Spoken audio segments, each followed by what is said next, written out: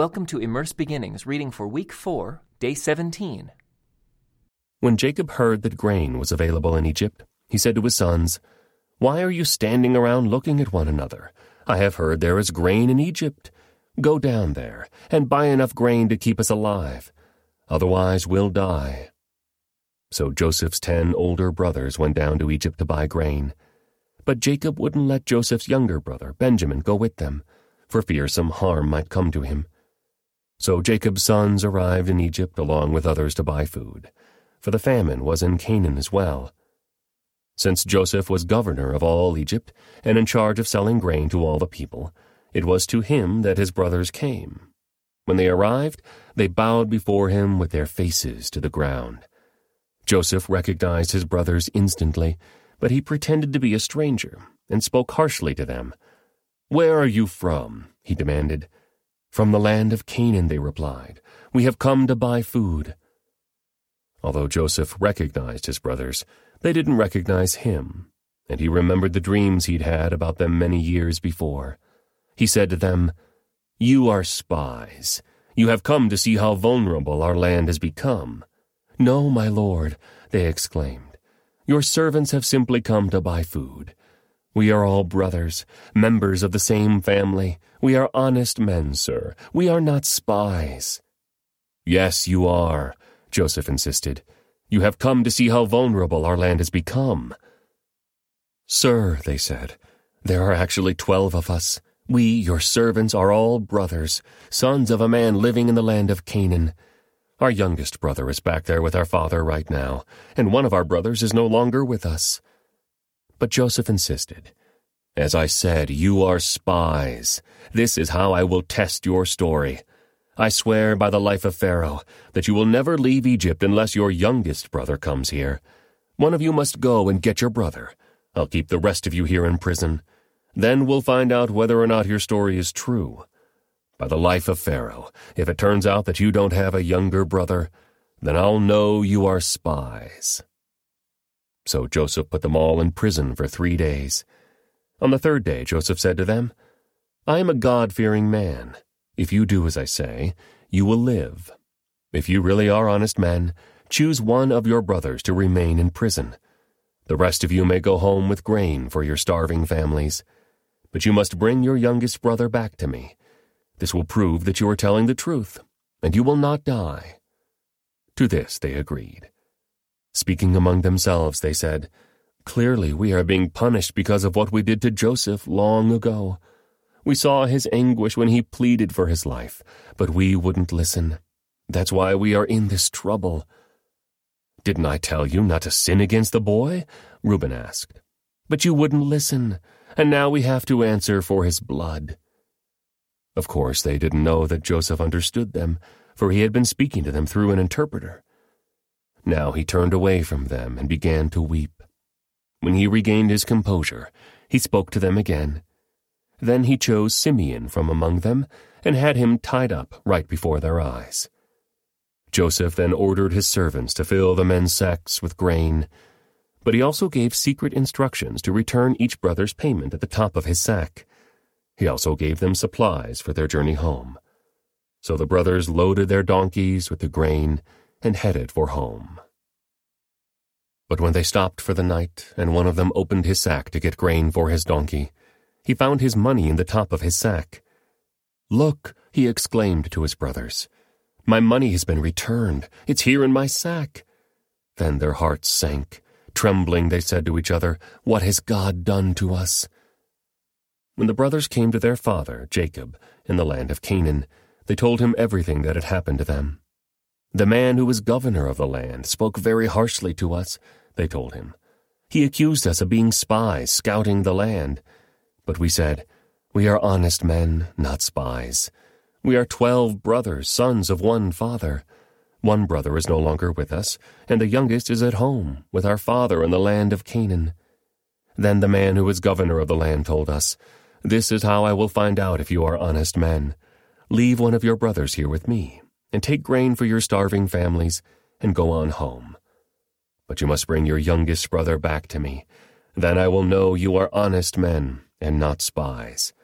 Then I will give you back your brother, and you may trade freely in the land." As they emptied out their sacks, there in each man's sack was the bag of money he had paid for the grain. The brothers and their father were terrified when they saw the bags of money. Jacob exclaimed, "You are robbing me of my children. Joseph is gone, Simeon is gone, and now you want to take Benjamin too. Everything is going against me." Then Reuben said to his father, "You may kill my 2 sons if I don't bring Benjamin back to you. I'll be responsible for him, and I promise to bring him back." But Jacob replied, "My son will not go down with you. His brother Joseph is dead, and he is all I have left. If anything should happen to him on your journey, you would send this grieving, white-haired man to his grave." But the famine continued to ravage the land of Canaan. When the grain they had brought from Egypt was almost gone, Jacob said to his sons, "Go back and buy us a little more food." But Judah said, "The man was serious when he warned us, 'You won't see my face again unless your brother is with you. If you send Benjamin with us, we will go down and buy more food. But if you don't let Benjamin go, we won't go either. Remember,' the man said, 'you won't see my face again unless my brother is with you.' Why were you so cruel to me?" Jacob moaned. "Why did you tell him you had another brother?" "The man kept asking us questions about our family," they replied. He asked, "Is your father still alive? Do you have another brother?" So we answered his questions. How could we know he would say, "Bring your brother down here"? Judah said to his father, "Send the boy with me, and we will be on our way. Otherwise we will all die of starvation.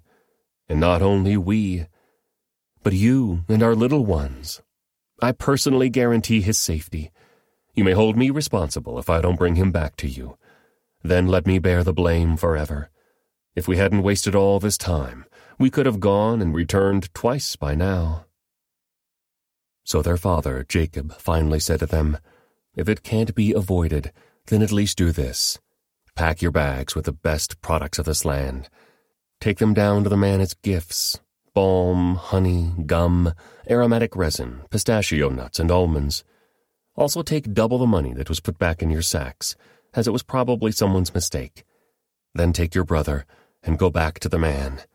May God Almighty give you mercy as you go before the man, so that he will release Simeon and let Benjamin return. But if I must lose my children, so be it." So the men packed Jacob's gifts and double the money and headed off with Benjamin. They finally arrived in Egypt and presented themselves to Joseph. When Joseph saw Benjamin with them, he said to the manager of his household, "These men will eat with me this noon. Take them inside the palace. Then go slaughter an animal and prepare a big feast." So the man did as Joseph told him and took them into Joseph's palace. The brothers were terrified when they saw that they were being taken into Joseph's house. "It's because of the money someone put in our sacks last time we were here," they said. "He plans to pretend that we stole it. Then he will seize us, make us slaves, and take our donkeys." The brothers approached the manager of Joseph's household and spoke to him at the entrance to the palace. "Sir," they said, "we came to Egypt once before to buy food. But as we were returning home, we stopped for the night and opened our sacks. Then we discovered that each man's money, the exact amount paid, was in the top of his sack. Here it is. We have brought it back with us. We also have additional money to buy more food. We have no idea who put our money in our sacks." "Relax. Don't be afraid," the household manager told them. "Your God, the God of your father, must have put this treasure into your sacks. I know I received your payment." Then he released Simeon and brought him out to them. The manager then led the men into Joseph's palace. He gave them water to wash their feet and provided food for their donkeys. They were told they would be eating there, so they prepared their gifts for Joseph's arrival at noon. When Joseph came home, they gave him the gifts they had brought him, then bowed low to the ground before him. After greeting them, he asked, "How is your father, the old man you spoke about? Is he still alive?" "Yes," they replied. Our father, your servant, is alive and well." And they bowed low again. Then Joseph looked at his brother Benjamin, the son of his own mother. "Is this your youngest brother, the one you told me about?" Joseph asked. "May God be gracious to you, my son." Then Joseph hurried from the room because he was overcome with emotion for his brother. He went into his private room, where he broke down and wept. After washing his face, he came back out, keeping himself under control. Then he ordered, "Bring out the food." The waiter served Joseph at his own table, and his brothers were served at a separate table. The Egyptians who ate with Joseph sat at their own table, because Egyptians despise Hebrews and refuse to eat with them. Joseph told each of his brothers where to sit, and to their amazement, he seated them according to age, from oldest to youngest.